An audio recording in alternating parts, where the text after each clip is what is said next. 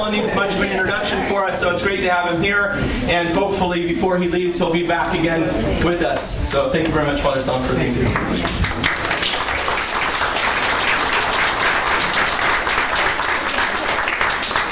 I figured since I'm here 4 years in June, before I leave in June, I thought I'd give at least one class. So today I'm going to inflict one lecture on you.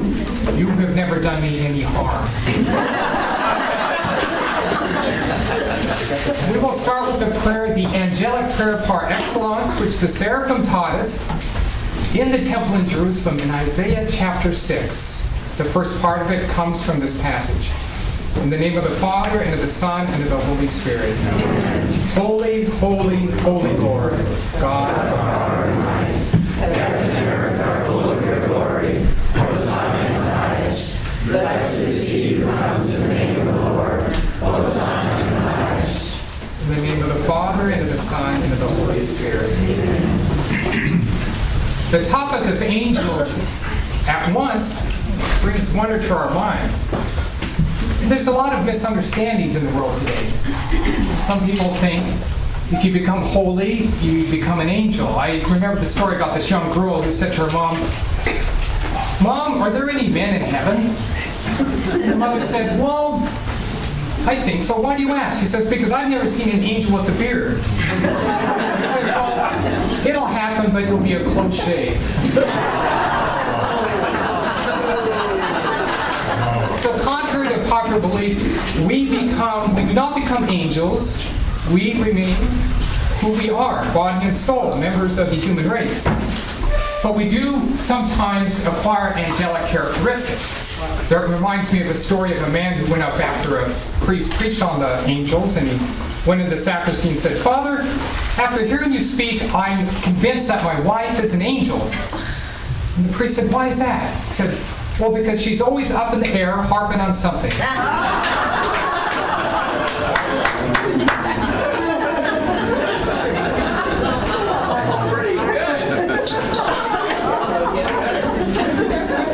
So we do become angel-like, but we always remain separate from the angels. So what fascinates us is we're familiar with bodies without souls, like a rock, right?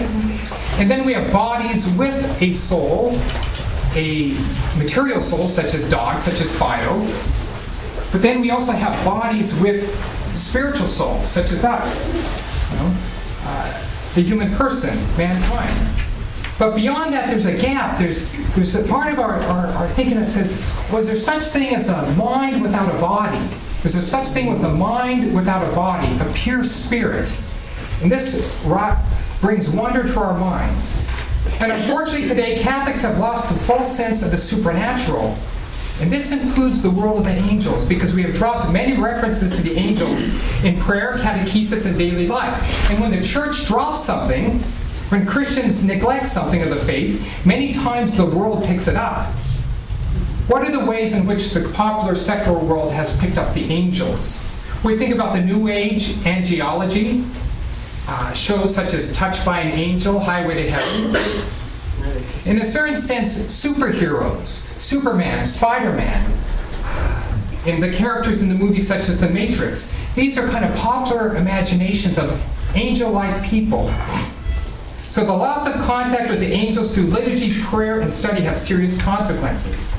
So in this age of New Age and popular concept of angels, it is important that we root our belief in divine revelation rather than popular fancy, which more often than not is erroneous. I hope today to help rebuild for you a greater appreciation of the angels through this short class. Now I'm shooting for about an hour. I will be touching upon certain aspects of them, and I hope this encourages you to follow up of a study of your own. So we go back to the Bible, the Catechism, and for those of you who are up to it, the Summa Theologia of St. Thomas Aquinas, the angelic doctor. And of course, this leads to prayer. It's nurtured by prayer. It leads to prayer, and I'll speak about prayer to the angels at the very end. So my talk will be divided into 3 parts. Number 1, St. Ignatius Loyola always wanted his priests, I'm not a Jesuit, but I like the idea, every talk be in 3 parts in honor of the Most Holy Trinity. And we'll also have the three hierarchies of the angels. Three's everywhere. Number one, a brief look at the biblical account of the creation of the angels and a study of their nature. Number two, a peek inside the structure of the angelic hierarchies and choirs and the sources, the biblical and patristic sources of this teaching. And three, finally, an account of the fall of the rebellious angels from heaven, which followed a particular test to which each angel was subjected. First, we go to the angels, their creation, and their nature. How do we know that angels exist? Simply speaking, through divine revelation, that is, sacred scripture and the holy tradition of the Catholic Church.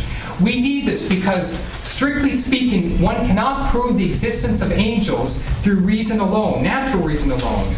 Although arguments for their fittingness can be made to show the reasonableness of their existence and how the universe would be incomplete without them. So I spoke at the very beginning about rocks, plants, animals, then men, and then there's this gap between us and God. Of course, that gap's infinite. It'll never be finished. But we start to think, well, for this completion of this great chain of being, wouldn't it be fitting that there be some intellectual creatures that have no body?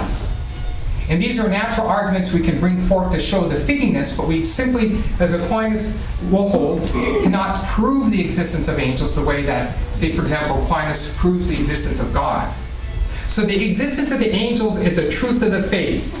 Catholic Catechism number 328. Catechism number 328. And tradition has affirmed the existence of angels from the very beginning, starting with such fathers as St. Justin Martyr, and has been dogmatically defined at the Fourth Lateran Council in the year 1215. And has been just part and parcel of our uninterrupted teaching of the Catholic Church. Now, when you look at sacred scriptures, where are we going to find an account of the creation of the angels? The very first passage of the sacred book, Genesis 1, verse 1. In the beginning, when God created the heavens and the earth. The heavens and the earth. It brings to mind the creed that we pray on Sunday, that the Son creates things, as we say, seen and unseen. A better translation is things visible and invisible. Because I can hide behind this podium, I can be unseen, but that doesn't make me invisible by nature. So the better sense is visible and invisible. And so God creates the heavens and the earth. The church fathers, contemplating this passage, saw the heavens as representing the angels and the earth representing all material creation. So already at the very beginning, in the first day, God creates the heavens, the angels. The earth was a formless wasteland, and darkness covered the abyss, while a mighty wind, or the Spirit, swept over the waters. Then God said, "Let there be light."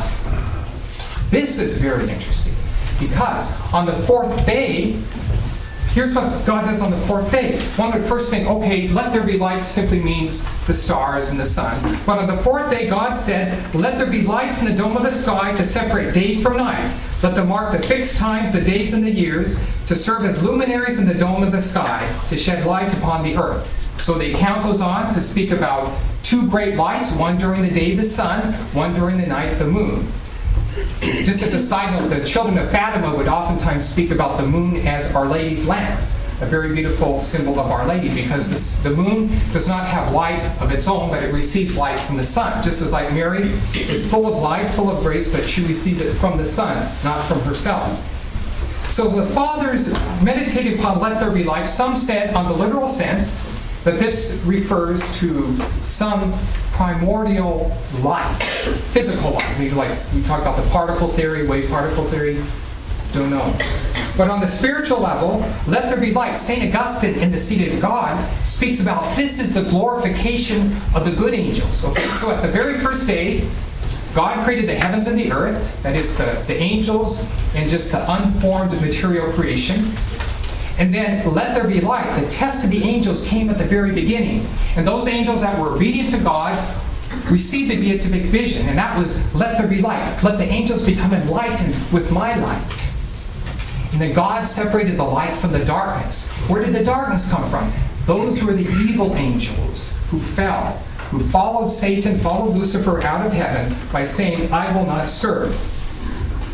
So this light that God gave to the good angels was a created light, the beatific vision, not the divine glory, because the divine glory, the light of divine glory, belongs to God's essence itself. As James 1:17 we read, "Every good gift and every perfect gift is from above and comes down from the Father of lights."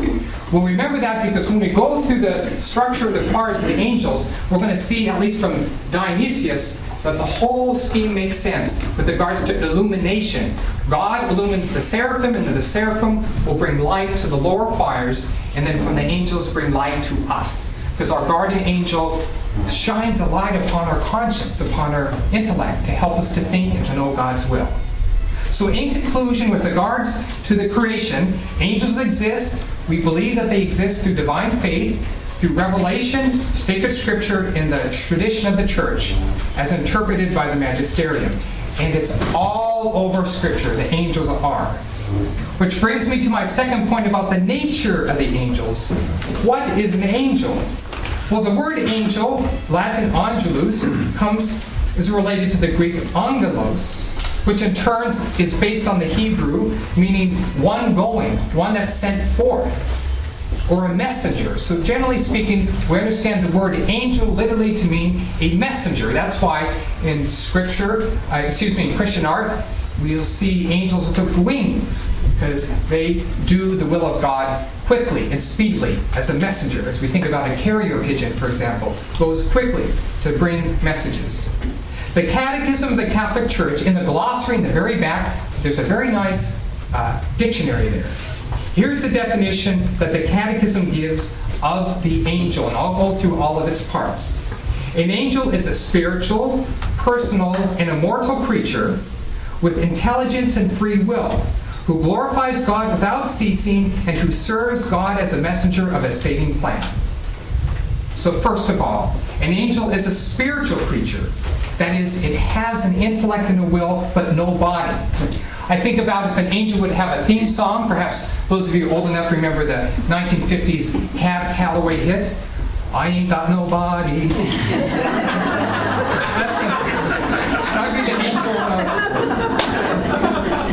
That would be the angel's theme song, because he has no body. Even though, like St. Raphael in the Book of Tobit appears with a body, that's not his own body. St. Thomas says he would borrow a body or create a body, much like we may rent a suit, something like that. It doesn't belong to the angel. So the angel is spiritual, and it's also personal, with a personality. We have to remember that, because an angel is not an abstract being. It's a person with a real personality, who, I don't want to say has feelings in the sense we do, because feelings are tied with the body, but it has intellectual will, love, and whatever unanalogous sense what angel-like feelings would be. Sometimes you'll read private revelation of the angels that appear, like to Padre Pio. And Padre Pio once got mad at his guardian angel and chewed out his guardian angel. And he described the angel as kind of like a whimpering puppy, saying, I'm sorry, and he'd go over like this. That's the way the angel appeared to him. So however that is in the angelic realm, there is something that is very touching for us. So it's spiritual, it's immortal, and the angel, it's spiritual, personal, and it is immortal. It has a beginning but no end. It will never die. So those are the three characteristics: spiritual, personal, and immortal. And the definition includes two tasks. Number one, to glorify God, the first and primary purpose of the angel, and two, to be messengers of God in His saving plan. So an angel, spiritual, personal, mortal, and it glorifies God and is a messenger of God in the saving plan. St. Augustine says in his commentary on Psalm 103, an angel is the name of their office, not of their nature. If you seek the name of their nature, it is spirit. If you seek the name of their office, it is angel. From what they are, spirit. From what they do, angel. So spirit refers to what they are. Angel refers to what they do, because angel means messenger. What can the angels not do? These are important. Number one, angels do not know the secrets of God unless they're revealed to the angel. 1 Corinthians 2:11. 1 Corinthians 2:11, where St. Paul speaks about God alone has secrets, unless He reveals them. So the angels do not have, they need to be illumined by God himself, and the lower angels receive that from the higher angels. Number 2, the angels do not know our secret thoughts. St. Thomas Aquinas is very clear on this. So if the good angels don't know our secret thoughts, the demons do not know our secret thoughts. Because sometimes people think, well, the angel knows exactly what's going on in my mind. No. If we reveal our thoughts to the good angels, they can help us. The angels can kind of guess what's going on. So sometimes your angel may help, or God may give him a certain illumination. With regards to temptation, the demons do not know what's going on in your mind. They can guess by certain physical reactions. But the core of the soul is the sanctuary, our sanctuary, and that's always respected by God. So the angels do not know our secret thoughts. 1 Kings 8:39. 1 Kings 8:39, a scriptural reference.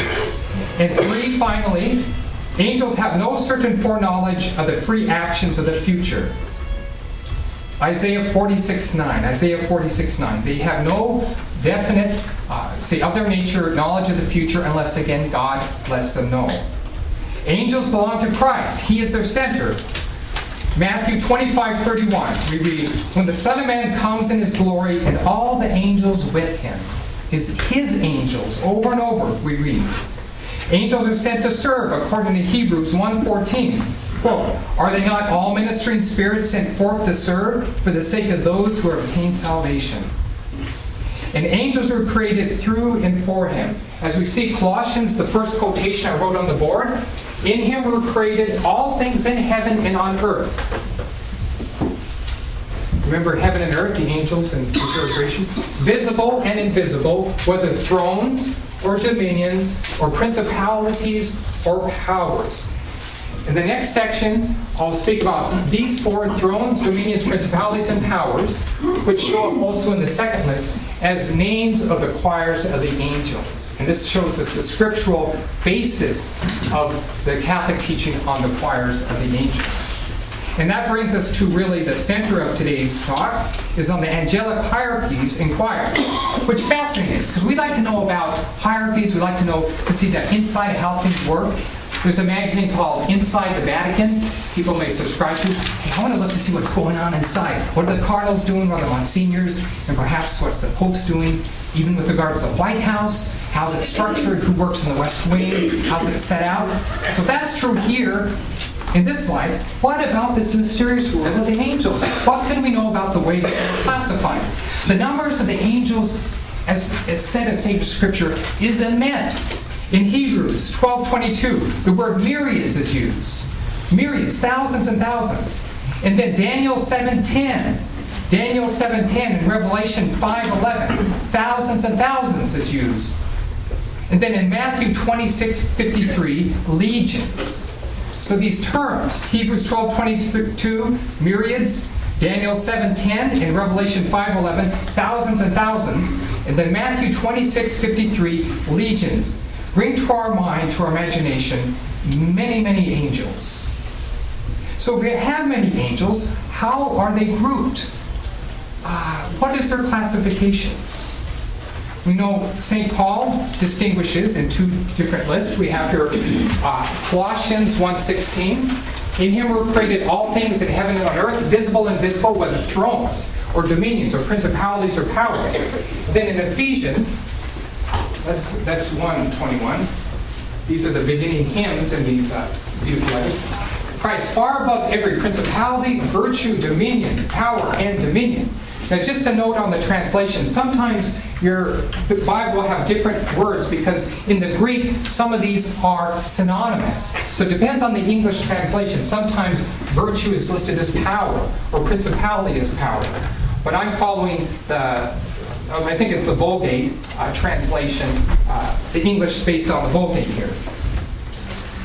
When St. Paul spoke about these, he was drawing upon even an earlier tradition that's perhaps in the Jewish culture. The Jews at the time had a very developed angelology. Now some of it got a little off track, and you probably heard of the Kabbalah, some of the angelology there, but it was still part of their thinking, of their worldview based on divine revelation.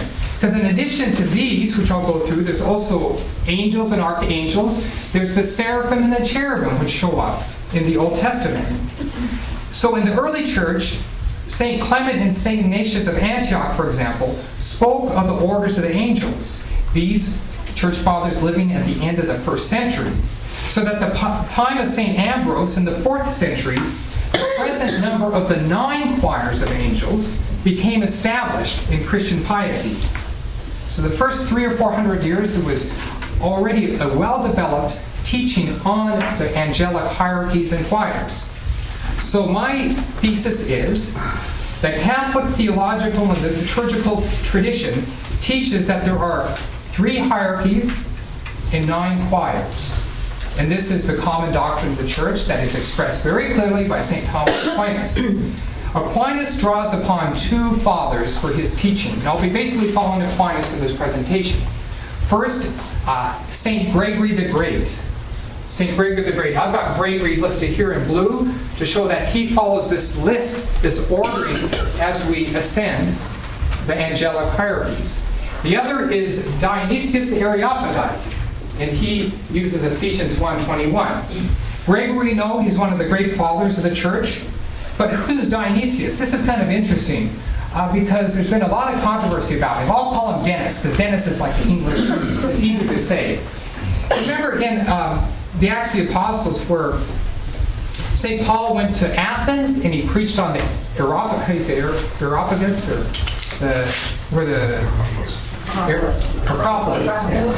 the area up there.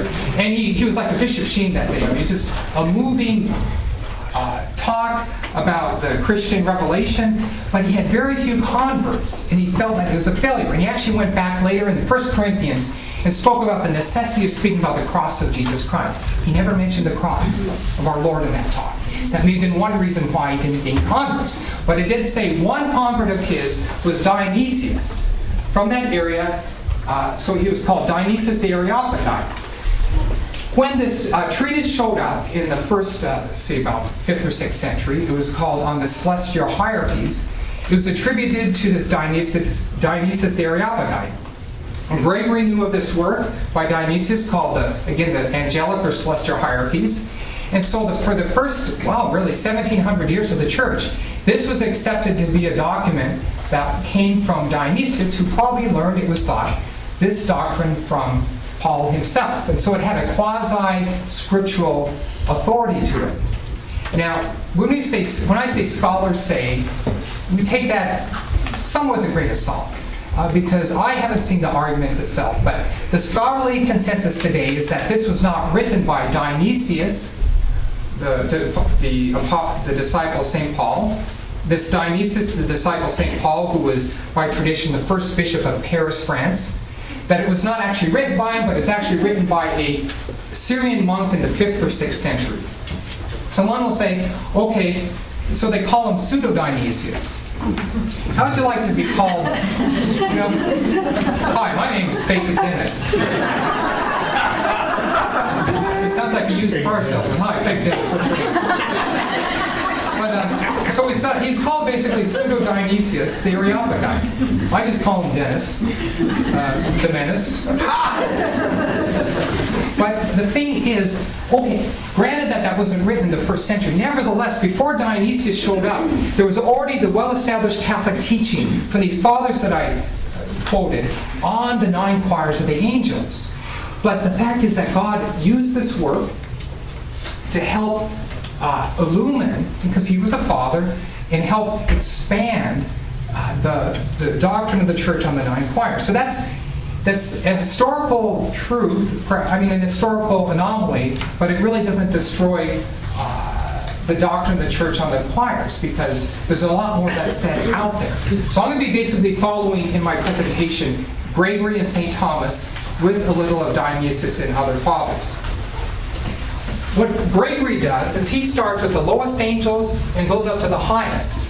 And the reason he does that is he wants to show how we ascend to God through the different choirs of the angels. And when I get done going through the 9 choirs, there'll be a very interesting quotation I'll read from St. Gregory where he speaks about when we grow in holiness, we're going to be brought up through the different choirs of the angels. imagine, as we go through the different choirs, we acquire certain of their attributes.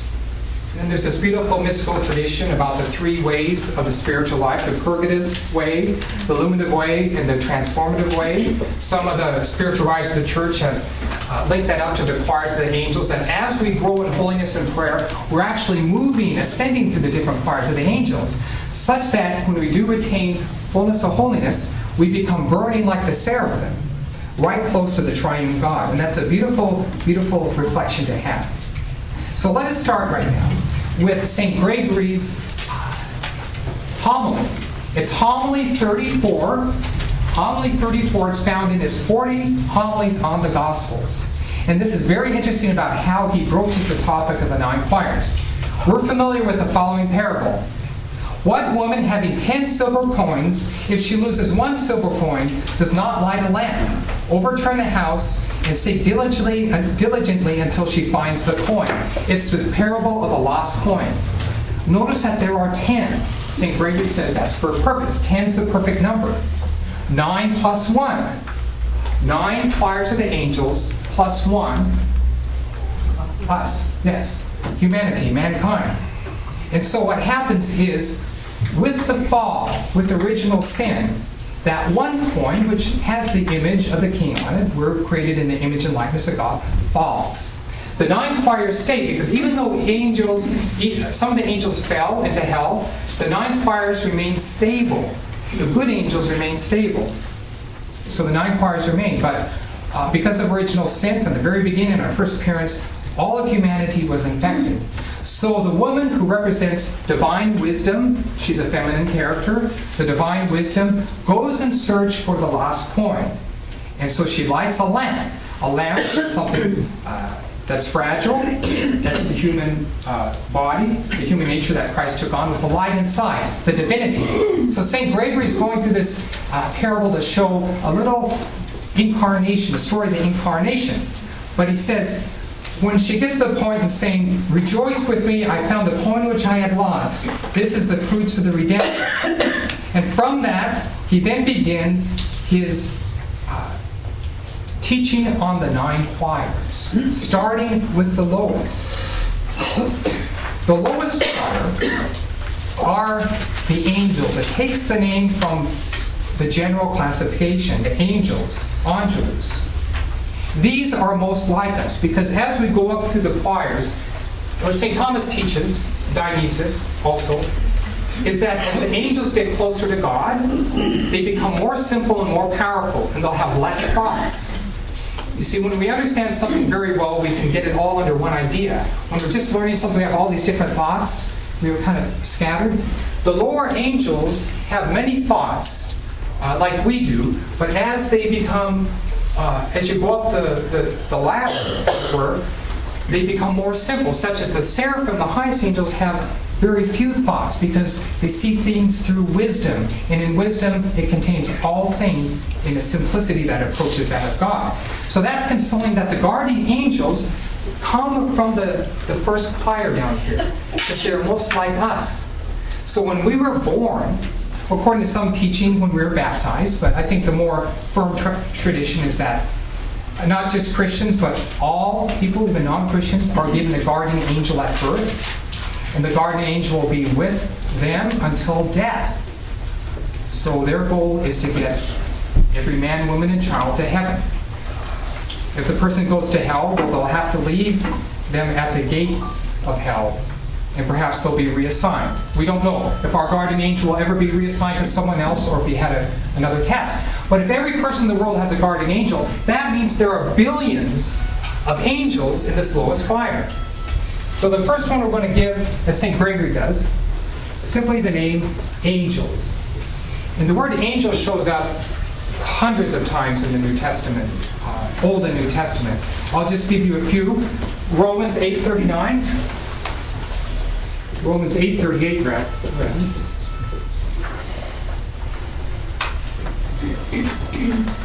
Romans 8:38 and 1 Peter 3:22.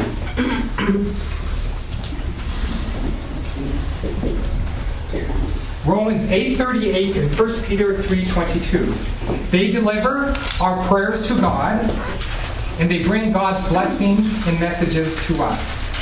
We know that when Christ called Nathanael was surprised because the Lord knew something about him. Our Lord says, "I saw heaven open, and the angels of God ascending and descending upon the Son of Man." These would be at least the good angels who are helping us. So those are where our guardians belong to. And I hope we pray to our guardian angels every day. Our guardian angels are there when we sleep. There's a beautiful tradition. You can do it before you go to bed. Ask your guardian angel to pray for you at the tabernacle here at St. John's. In fact, you can ask your guardian angel to go to all the masses offered in the world in your name, because your angel has no body, and your angel can go from here to Beijing and back in a split second.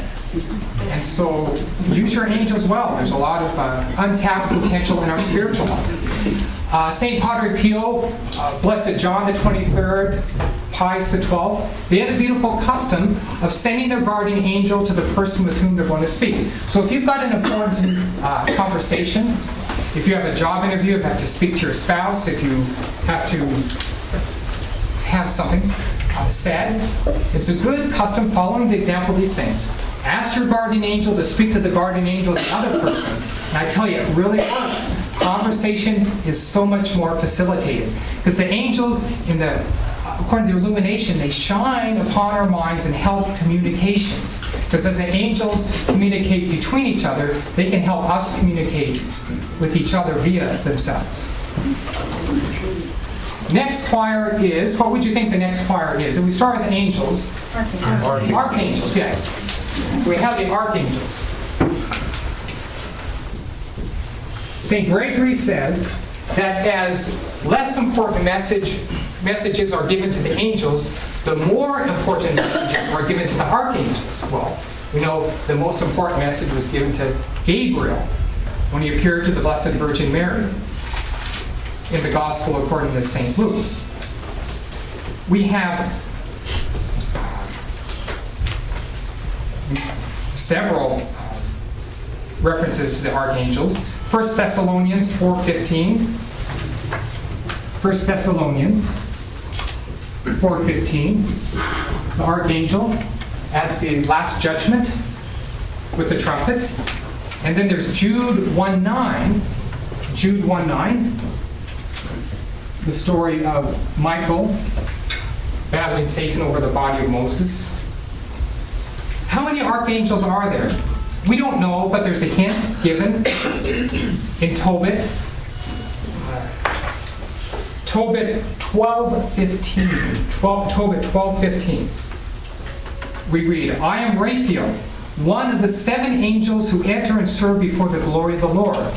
There is one, has never been defined by the church, but there's a very strong tradition in the Catholic Church that there are 7 archangels. In fact, down in Mexico, outside of Mexico City, there's a shrine in honor of St. Michael. And on the dome, you'll see 7 archangels with the 3, plus 4 other names that show up in other parts of our Catholic tradition. One of them is Ariel, who appears in Isaiah, meaning the Lion of God.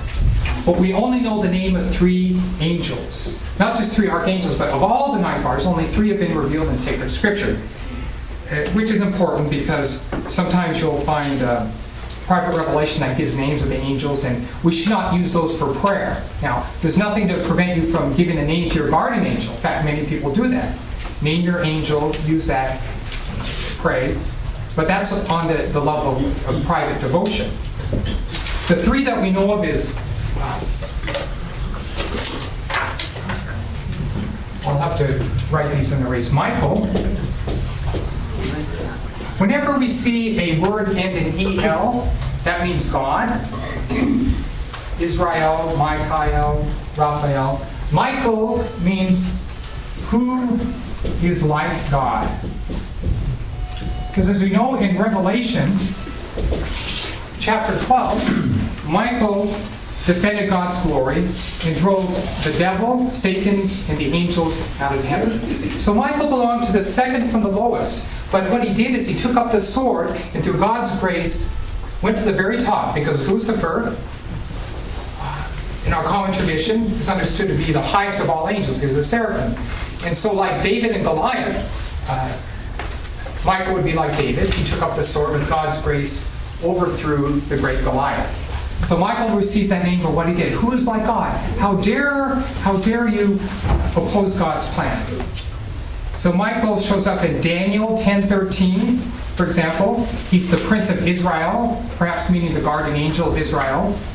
The princely seraphim, the greatest of all the angels, not by nature but by grace, because the greatest angels by nature would be the highest choir, but the greatest angel by grace is Michael, who is like God. When we here at St. John's, we pray the St. Michael prayer at the end of Mass.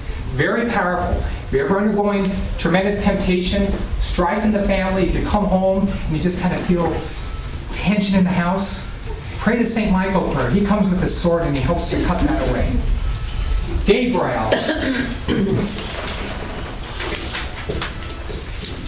Then this means the strength of God.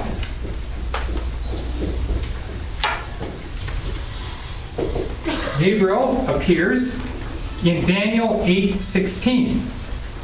Daniel 8:16 in the Old Testament. Gabriel, Daniel 8:16. But he's most famous, of course, for his appearances in the Gospel of Luke, giving the message to Zechariah about the birth of John the Baptist, and even more significantly, the great message, that the angelic salutation to the Blessed Virgin Mary at the moment of the Incarnation. So that is Gabriel. And then finally, Raphael, which means healing or health of God. I'll put healing of God. Healing of God. He only shows up in Tobit. And if you haven't read Tobit yet, I encourage you to. It's one of those beautiful stories, a wonderful love story, a beautiful story of an adventure, of finding things that are lost. And that is Raphael. Raphael is a patron, amongst other things, of doctors and of healing. If you have struggles with health issues, have a great devotion to Saint Raphael. Those are the three archangels. The others, they exist, but we don't know their names. Those are the three to whom we can invoke in the sacred liturgy. Michael, Gabriel, and Raphael. What we do now is we look into going up into the other choirs, following the list of Ephesians 1:21. Far above every principality. But that brings us to the principalities, which I will call the princes. The princes round out the first hierarchy. If you notice, I said at the beginning there are 3 hierarchies and 9 choirs. The bottom 3 belong to the first hierarchy, the first general classification. The bottom hierarchy, their role is to help us. They're intimately involved in the drama of salvation. So their mission is very humbling, but the mission is for us, to get us to heaven. The princes are the greatest of this. They're, of course, show up in Ephesians. Their role is guardians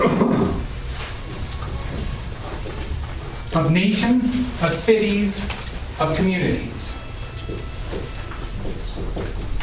The guardians of nations and communities. Blessed Peter Faber, who's a Jesuit, had a beautiful custom. Whenever he went to a city, a town, upon entering that town, he would invoke the guardian angel of that community. So we remember that too. When we go into the district, when we come to McLean, we realize that these communities have been assigned an angel from the principalities. That's important, particularly with the elections coming up in 2008. Our country has a guardian angel. If we go up to the Blue Army Shrine in Washington, New Jersey, you'll find a guardian angel statue of the United States. Let us pray to the guardian angel of the United States, particularly during this election year. We also know through the revelations of Fatima, the angel appeared 3 times in 1916 to the 3 children. And the third and final one, he said, I am the guardian angel of Portugal.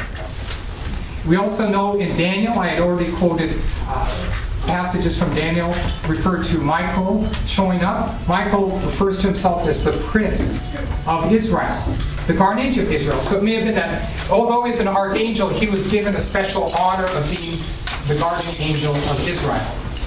So those are the princes. They look out over the common community. As the guardian angels look out over individuals, the princes look over the common community. Father, do they correspond to principality, and your quotation is up there? Yes. So yeah, for short, I'm putting princes. Yeah. It comes from the Greek meaning arche, arche, which means beginning or the principle of order. So this is really the principle of order of the angels below. We next have the second hierarchy, the next three. These next three choirs of the angels, their mission is to maintain the laws of the universe. So it's more have to do with the physical, but not simply physical, but there's an emphasis on that. The next is, following the list in Ephesians, is the virtues. Virtues comes from the Latin virtus, which means strength. The Greek is dynamis, where we get the word dynamism, power. Again, this comes from the virtue. The list on Ephesians. They are the spirits that control the elements. They govern all nature, the seasons, the stars, the sun, and the moon. So as we look around us, we see all the stars. We see how the planets rotate in a beautiful order. The angels are involved in this maintenance of the universe. Angels cannot be directly measurable, but it's like our soul. We know our soul exists, even though if we go to a doctor or laboratory, no one's going to come out with empirical evidence on a slide or something under a microscope. Oh, there's the soul, but its effects are seen. The same way the angels maintain the laws of the universe. So that was the physical order of creation.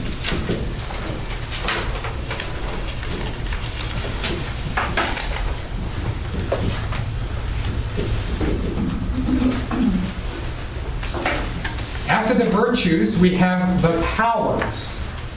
The next one on the list. The powers. Potestas in Latin, or exousia in Greek. These have a particular role in combating evil. Because we know that before, say, as a result of original sin, the universe fell, the nature fell. Milton has a beautiful line, man fell and nature wept. So in the Garden of Eden, I imagine there weren't any weeds, there wouldn't be any tornadoes, there wouldn't be any famine or pestilence.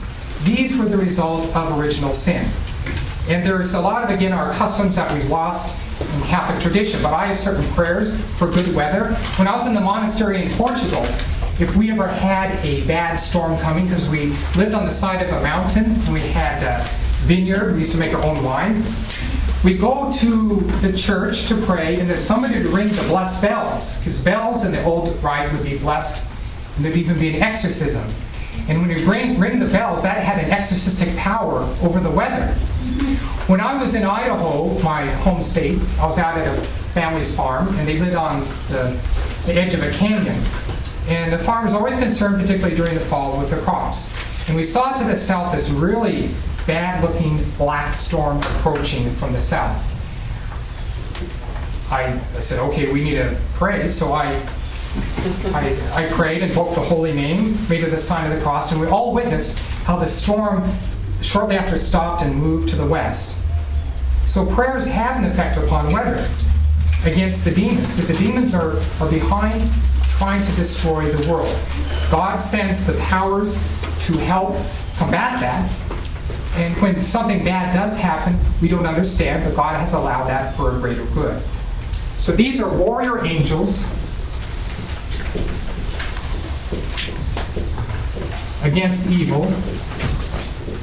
And I'll put evil of nature.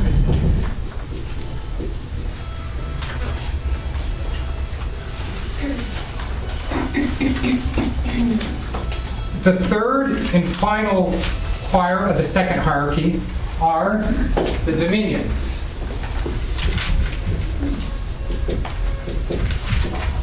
Sometimes called the dominations. And they also show up in, of course, the Colossian. These are angels of leadership. They receive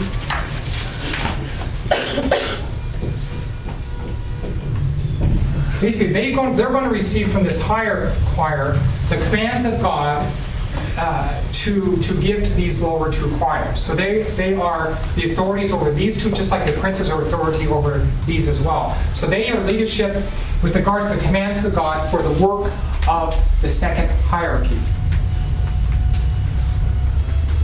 The word dominion means lordship or sovereignty. Leadership and, let's say, regulate duties.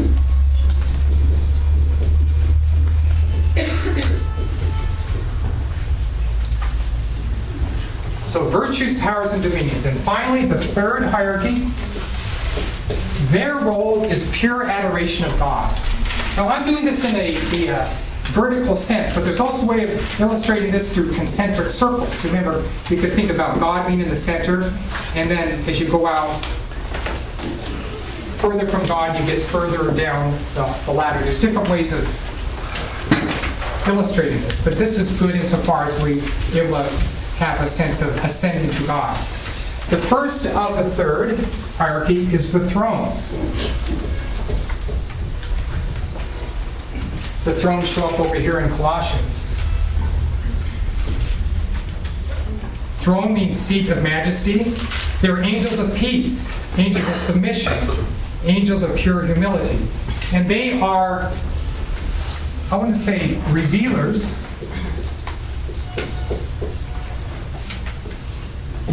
of mysteries of God. Because they are like the door through which one enters into the inner sanctum. Because here we have the three choirs that are totally focused on the adoration of God. The thrones are the foundation, the very word throne. The king sits down on a throne. The same way, this foundation of as it were, of God's majesty is, I think, fittingly given the name throne, kind of as a place where God resides. From the thrones, we entered into the two highest, and these are perhaps the two most familiar in many ways. They are going to symbolize or represent the two faculties of our soul. The first being the cherubim, and the highest being the seraphim. The cherubim reflect divine wisdom. The seraphim reflect divine love. So the wisdom being the perfection of the intellect, love being the perfection of the will. The two faculties of man, the two faculties of the angel. Scriptural references starting with the cherubim. We have Genesis 3:24, when our parents were asked to leave the garden, God stationed a cherubim with a flaming sword. We have Exodus 25:22, for example, where we have the cherubim in the temple, the cherubim who are on the mercy seat, the covenant of God. They show up in the ark all over the Old Testament. And then in Ezekiel 10, chapter 10, we have the cherubim who appeared to the prophet as those wheels, those spinning wheels of fire, the living creatures, which show up in Revelation 4 again. They reflect the wisdom and the understanding of Almighty God. Whereas the seraphim reflect the love of God. First of all, before I go to the seraphim, here's what St. Gregory says about the cherubim. This means fullness of knowledge. These most sublime bands of spirits are rightly called cherubim because they are so full of the most perfect knowledge that they contemplate the glory of God from the vantage point of immediate proximity. According to the way of created beings, the cherubim know all things fully as they draw near, through the merit of their unworthiness to the vision of their Creator. The seraphim means literally the burning ones. They're the highest order. They praise God continuously, as we said, holy, holy, holy Lord. That was the seraphim that taught Isaiah that prayer that we pray at every Holy Mass, Isaiah chapter 6. St. Gregory says this about the seraphim. Those bands of Holy Spirits are called seraphim who, because of a singular attraction to their Creator, burn with an incomparable love. Thus seraphim are called burning or incandescent. This What? Incandescent, wow. I'm 43 and I'm still learning. Seraphim are called burning. Yeah, I said that. Since they have been so united to God that no other spirit may intervene between them and God, burn all the more fiercely as they see God more intimately. So the seraphim is really the reflection of the being burned up with the love of the triune God. And basically that's the goal of all life, is the perfection in charity, which is this most sublime vocation in our life. So what St. Gregory does is he brings us through these different choirs up to the seraphim. And what he says at the very end of the homily is this: while I'm speaking of these things, dear friends, lead yourself home into your innermost self, that is, to the core of your being. Examine the merits of your inner secrets and inmost understanding. Look inside yourself and see what you are doing now. See if it is good. See if you are among the number of those angels whom we have briefly touched upon. See if you find your vocation among them. So we contemplate the different rankings of the angels and pray, perhaps in different needs and necessities, invoking these angels who are there to help us in our need.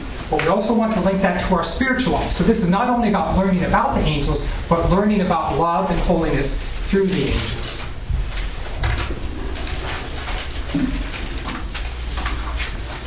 There'll be, after a short break, there'll be, those of you who want to stay around, there'll be certainly time for questions and answers. But in the last 10 minutes of this class, I want to speak about the angelic test and the fall of Satan and the demons. Because something happened that was very wrong. It was the primordial sin. Because God created all angels as good. In the beginning, God created the heavens and the earth. And then something happened. He said, let there be light. He separated the light from the darkness. Some great tragedy occurred. We read in chapter 12 of Revelation, another sign appeared in the sky. It was a huge red dragon with 7 heads and 10 horns, and on its heads were 7 diadems. Its tail swept away a third of the stars in the sky and hurled them down to the earth. Then war broke out in heaven. Michael and his angels battled against the dragon. The dragon and his angels fought back, but they did not prevail, and there was no longer any place for them in heaven. The huge dragon, the ancient serpent, who is called the devil and Satan, who deceived the whole world, was thrown down to the earth, and its angels were thrown down with it. The dragon swept away a third of the stars in the sky. In the book of Revelation, the star, in many contexts, is a symbol of the angels. Many fathers and theologians commenting on this interpret this meaning that 1/3 of all the angels that were created fell into hell with Satan. So that was a huge number. Because Lucifer, the highest of the seraphim, had an immense control and influence upon the lower angels. And this battle that occurred at the moment of their creation was a battle of intellect and will. It wasn't one of swords. That's the way St. John in Revelation symbolizes it. But it was one of illumination, because Lucifer, meaning the light bearer, received the light from God, and his role was to give light to the lower angels. Well, when he started through his sin of pride to deviate from God's plan, he no doubt influenced many, many angels below him. And that was, we don't know exactly why that happened, but we do have indications. St. Thomas Aquinas states that the core of the trial of Satan was this: that Satan desired supernatural knowledge of God, but this supernatural knowledge of God, this greater, more intimate knowledge of God, could only be given by grace. But Satan wanted this knowledge through his own power. He was not humble enough to accept grace to understand God, that is, to be brought into the beatific vision. And that's why in Jeremiah 2:20, a passage is applied to Satan. I will not serve, non serviam. Jeremiah 2:20. And then in Isaiah 14:12, words that historically apply to the king of Babylon, but have been seen in a spiritual interpretation applied to Lucifer, we read, "How you have fallen from heaven, O Lucifer, who did rise in the morning." And so this test that took place at the very creation really ripped apart the fabric of God's plan. So the devil basically thought that he had won. Because the other interpretation that comes from centuries back is this: that at the moment of their creation, Lucifer and all the angels were shown that the Son of God would become incarnate. And this created envy in him because he had thought, if the second person of the Trinity takes on a lower form, why doesn't he become an angel? Why doesn't he become one of these human beings? That's too much, because he also realized that if God became incarnate, he and the other angels would have to serve and would have to adore God in this very lowly form. It was too much for him. Why could not God become an angel? Do I have to serve and adore God in this lowly form? And the clincher was this, that there would be a woman called Mary, the Blessed Virgin, who would be the queen of the angels. And the angels would be accountable to her, as she would be their queen. Imagine. So he has a particular hatred for women. And we see in the Garden of Eden where he went after the woman. It may have been that Satan thought that Eve was the woman who was to be the mother of the Messiah. He had no idea. He didn't know for sure, but he thought he would take his chance. And when he got Eve to convince her husband, and he saw both Adam and Eve fall, he probably thought, I have won. Not only did I win the battle in heaven, where I took many of the angels with me, now I've destroyed God's plan by getting to the woman, and through her the man. And he's followed that pattern ever since. He goes after the woman in many cases, and through the woman gets the man. He has a particular hatred of women and of the Blessed Virgin. And we see that today in the way of the awfulness of pornography, of radical feminization, and of abortion. He's actually always going after the woman because he knows once he gets the woman, he can more easily get the man. But as we know, through God's wisdom, he brings greater good out of evil, that God was actually able to win the whole battle. Because even though these choirs fell, there's a beautiful teaching. And this is a teaching of Aquinas and Augustine. Let me read this. We know that in the Gospel according to St. Luke, our Lord says, in heaven, men will neither be married or given in marriage, but they'll be like or equal to the angels. In our Catholic tradition, starting at least with St. Augustine, there's a teaching that we, the saints, will fill the gaps that were vacated by the fallen angels.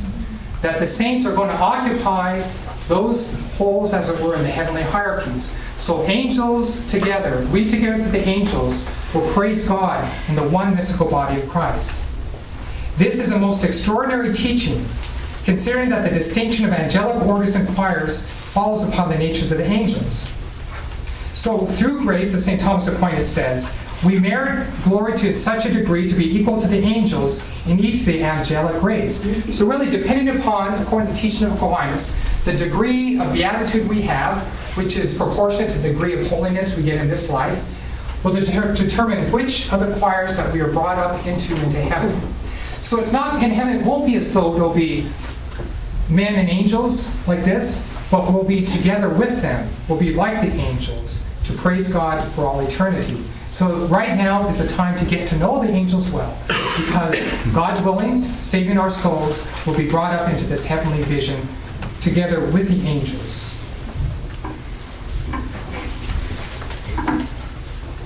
Finally, a summary. Pope John Paul II, speaking of the angels, in his Wednesday audiences of July and August 1986, this was on August 6th, says these words.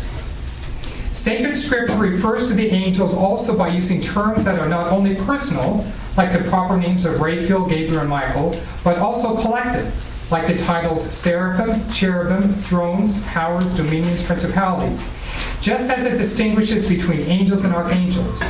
While bearing in mind analogous and representative character of the language of the sacred text, we can deduce that these beings and persons, as it were grouped together in society, are divided into orders and grades, corresponding to the measure of their perfection and to the tasks entrusted to them. The ancient authors in the liturgy itself speak also the angelic choirs, 9 according to Dionysius the Areopagite, so John Paul II gives props to Dionysius.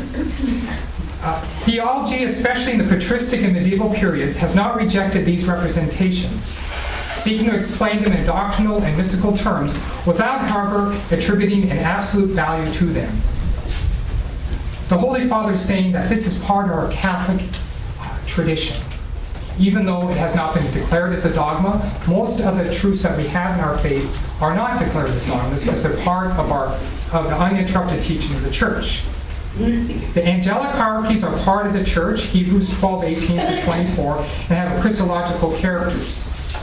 Since the saints will be taken up in angelic choirs to become equal to the angels, it is now time to start speaking to the angels, to praying with them, especially to our guardian angel. We want to pray, speak constantly to our angel, and our angel cannot speak to us unless we have silence. So in this time of a lot of noise, we have to have a certain asceticism of electronics. Because I know many of us need things like phones, and there's always seems to be something going on the phone, or there's the radio. We go into gas stations now, they're blaring music. And they go into the supermarket, they're playing like the Bee Gees, and it took me years to forget that kind of music. I go in to buy some. All these memories come back. So we're being bombarded constantly by noise. And so we need a parcel sometime throughout the day to come to a little out-of-the-way place and rest a while. Our Lord says in Exodus 23, "See, I am sending an angel before you to guard you on the way and to bring you to the place I have prepared. Be attentive to him and heed his voice. Do not rebel against him, for he will not forgive your sin. My authority resides in him." The good Lord God has given to us angels, guardian angels, angels of our country, angels to protect us in nature, angels to bring us into heaven to praise him for all eternity. Our Lady, Queen of Angels, in the name of the Father, and the Son, and the Holy Spirit.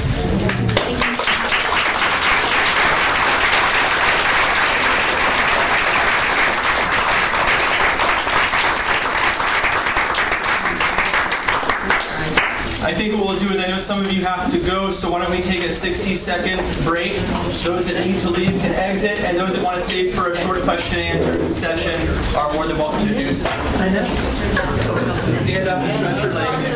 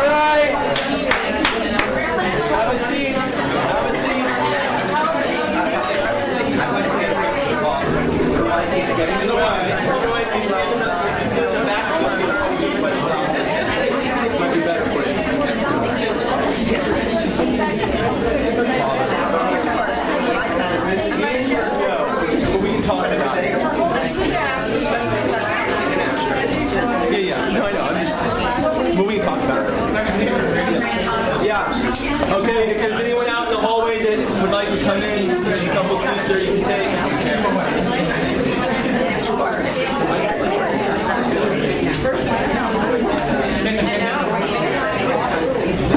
We're going to do a just quick 5 to maximum 10-minute question and answer. Only one question per person. Make sure there's a question mark at the end of your sentence, and make sure you only have one sentence.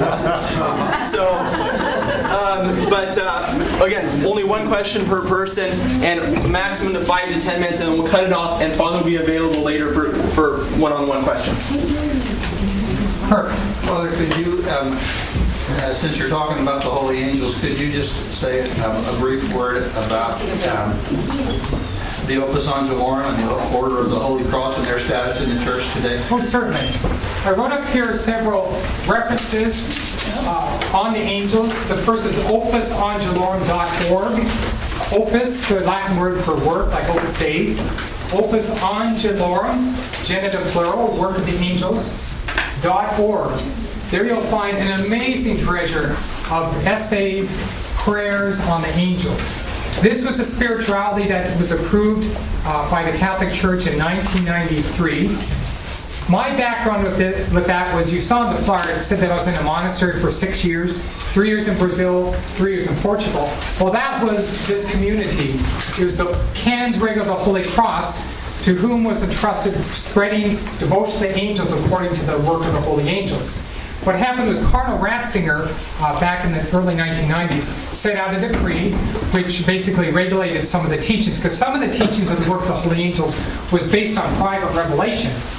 And the Church found nothing that was erroneous, but she thought it was best to base the angelology on Scripture and tradition. Some of the revelations have been approved for public use.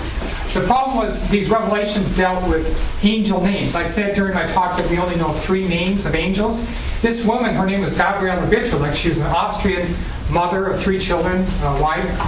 When she put her children to bed at night, and her husband went, she'd get these interior locutions, and on her knees she would write what she received, and she ended up with like 60,000 pages, hundreds of angel names. And the community was using these names that were given in Hebrew for prayer.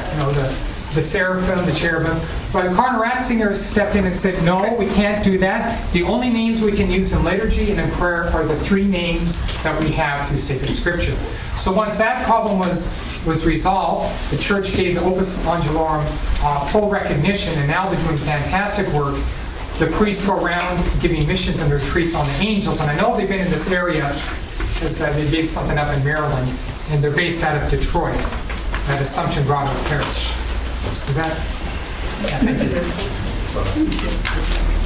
Could you say more explicitly what it would mean to reveal your thought to an angel? So if you're having some sort of interior monologue, can the angel know what that is, or do you have to explicitly address one? That's a very good question, and I'm not too sure about the particulars, but that's one of the good reasons for making one's consecration, one's guardian angel, which is entrusted to the Opus Angelorum. If you get on their website, you can get the prayer, or you can make one on your own. But basically what you say is, the guardian angel, I share with you my thoughts for the salvation of my soul and the sanctification. So you're able to have a closer union with the angel, and you're allowing the angel to have a closer intimacy with you. So you can make a general... You can make a general act of the will to the angel, because everything the angel does is in the beatific vision and is through God's holy permission. And it may be when we're not thinking about the angel that God does allow the angel to know what's going on in their mind. But I think the more we can open ourselves through an explicit act of the will to the workings of the good angel, they will certainly have great influence on us. I'm sure we all have stories about how angels saved our lives. They also have saved us from a lot of sin, from occasions of sin. I stand here before you today because my life was saved by inches when I was a college student, sophomore year. I was driving in southern Idaho in the country roads. I had the windows rolled up. It was during summertime, and I was blaring music. I have to say, it was Gregorian chant, but I was still blaring it. And honestly, it was like Salem. I was just cranking it. So I had, and you got those train tracks that cross. Sometimes you got the ding, ding, ding, ding, ding, ding, ding, ding. Yeah. Well, sometimes in Sun Under you don't have the bar, but you got just the lights. And I was just really into the music, and this feeling. Sometimes your angel just speaks to you not through an idea, but just an urgency. And someone told me, I don't know, I just got to get on the brakes. So I just obeyed, got on the brakes, and as soon as the car stopped, the train went, it was just right in front of me. And that was something that was very extreme, but I know my angel's been with me, as you can think of other cases in your life. Our vocation director or former vocation director at Denver was flying down the interstate on his motorcycle. This is before he was a seminarian. He wasn't looking where he was going. The car in front of him stopped in the middle of the highway. He was going about 70 miles an hour. So Jeff hit the rear end of the car, flew off the motorcycle, did a complete flip in the air, and landed on his feet like a gymnast. And he certainly woke up and then is now a priest.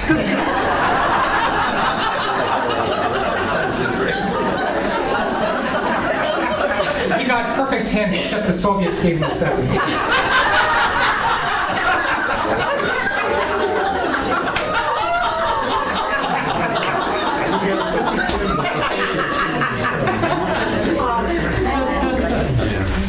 These different hierarchies, the angel, when he was created in that hierarchy, and they're not able to move Exactly. better or improve or whatever. Yeah, that's a very good question. These are St. Thomas Aquinas says that every angel is its own species.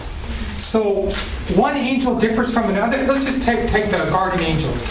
One angel differs from another angel as a cat differs from a dog. Because with men, we differ from each other according to our body. It's the principle of individuation. Some of us are tall, some of us are short, some of us are white-skinned, some of us are dark-skinned. Some of you have this very unnecessary and bothersome substance called hair. So we have certain physical characteristics that distinguish us within the same species. But the angels, since they don't have a body, they don't have matter, they're distinguished according to what they call species. So there's a gradation according to kind. So these angels are classified according to their function. There may be some general characteristics, but at their creation they were given this nature. And at the moment of their trial, that's when they receive glory. So they may have been given a greater or lesser degree of grace according to their love of God at the moment of their trial. See, angels cannot repent. They had one opportunity at their creation to say yes to God or say no to God. Those who said no immediately fell into hell. The mystery is that Satan and the fallen angels knew exactly what they were choosing and what they're getting into. They knew that they would be in hell for all eternity. They knew all about the sufferings. Quite different from us, because sometimes our passions blind us to our future. We're not too sure. And that's the mystery of the angelic sin. They knew exactly what they're getting into, but sometimes our ignorance at least mitigates the responsibility. So the angels only had one chance. So when we go to confession, I want you to ask your guardian angel to go closer to you in confession, because angels never experienced mercy. And angels only experienced justice. At the moment of their trial, they said yes or no.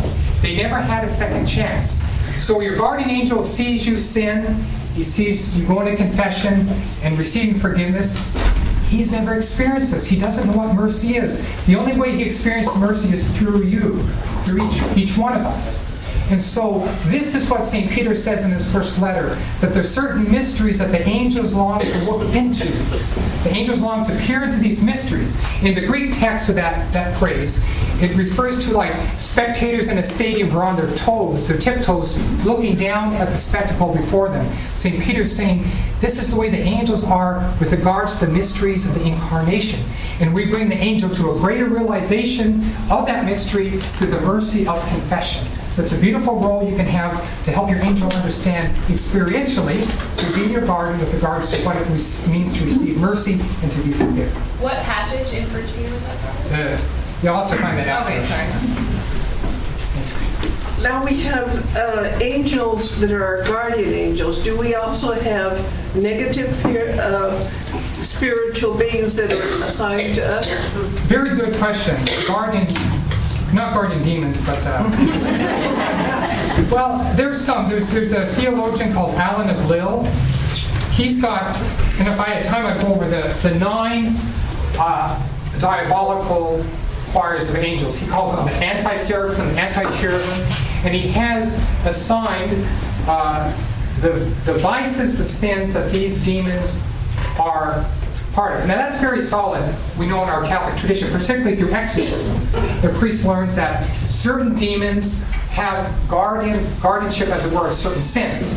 So there's demons that promote pornography, demons that promote anger, demons that promote violence and bloodshed.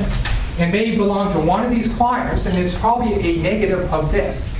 But with regards to their unity in getting us to hell, it's interesting that the demons hate each other, and they hate God. Insofar as they hate each other, there's no interior unity that the good angels have. So the unity that they do have is what we call an accidental unity. It's insofar as they hate God and us, they'll work together when they're not fighting with each other.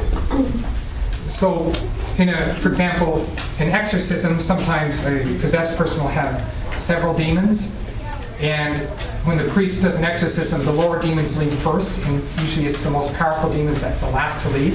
But they themselves hate each other, and they're fighting against each other.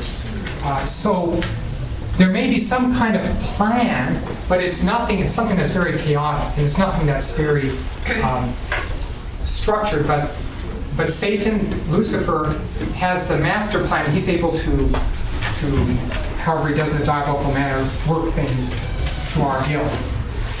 So we always want to be have the first stop at the day, because the fallen angel is very crafty. We cannot beat him on our own powers alone. We're always going to lose. That's why we need to be humble. We need to stay close to the sacraments, to prayer, to the Blessed Virgin Mary. And the humble will overthrow the demon every time. As St. Paul says, God will never test us beyond our strength. There's always a way out of temptation. We never have to sin. But if we don't pray, as St. Alphonsus of Liguori says, we're damned. If we do pray, we'll be saved. That's how simple it is. And to pray does not mean simply 3 Hail Marys in the morning, 3 Hail Marys at night. We need to go deep. We need to be very personal in our prayer, and to bring the angel into that. Well, we call heroes Lord saints. Why do we call the archangels saints? Yes, that's a good question, because sometimes we'll say all the angels are saints. I don't call my guardian angel saint. Yes. Well, saint sanctus means one who is holy. So in that sense, it means one who has the beatific vision. So insofar as all the good angels have the beatific vision, they're confirmed in grace, they are saints, insofar as they are holy from the grace of God. But in the general, normal talk here on earth, we normally apply the word saint to men and women that were in canonized, or those unknown who are in heaven. Were all angels created at the same time, or are they only one like we are? They were all created at the same time, because the general teaching is that before the world, right, they were created at the very first instant. So in the beginning, God created the heavens and the earth. And the angel's outside of time, because he doesn't have a body. He's not in time in the sense that we are. So when we die, our guardian angel can be assigned to somebody else. Is that what you mean? Yeah, we don't know. I mean, certain people have private revelations state things, but the church has never stated otherwise. Can any of the fallen angels be redeemed by the sacrifice of Christ? No. But certain people have taught that. Most famously, Origen. You've heard of Origen, O-R-I-G-E-N. He was a pioneer in theology, and he was making a lot of speculation. And he taught that at the very end of the world, there'll be a universal redemption. It's called Origenism. He just posited it as a possibility. But some years later, the Catholic Council condemned at least his disciples who were teaching that very, very literally. As our Lord says, in Matthew, I think 25, the goat and the sheep, those who are damned will be, go away from me, depart from the evildoers into the fire which was prepared for the devils and the angels, the fallen angels. That is for all eternity. Did you say that the good angels have a free will? No. So can they go from good to bad? They could before their confirmation phase. And that was at the beginning of creation that happened? At the beginning of creation, it happened in an instant. They were created, they were given a choice, and they made that choice. It just happened like that because, again, they're outside of time. They had full knowledge of what they were going to choose. So the good angels are confirmed, but we're elevated rather into the supernatural vision of God. The fallen angels lost the grace they had, because all angels are created in grace, but they were not brought up into glory. They were given a grace of faith to understand God and what He was asking them. But when the angels fell, they lost what grace they had, and now they rely simply on their natural power that comes with their angelic essence.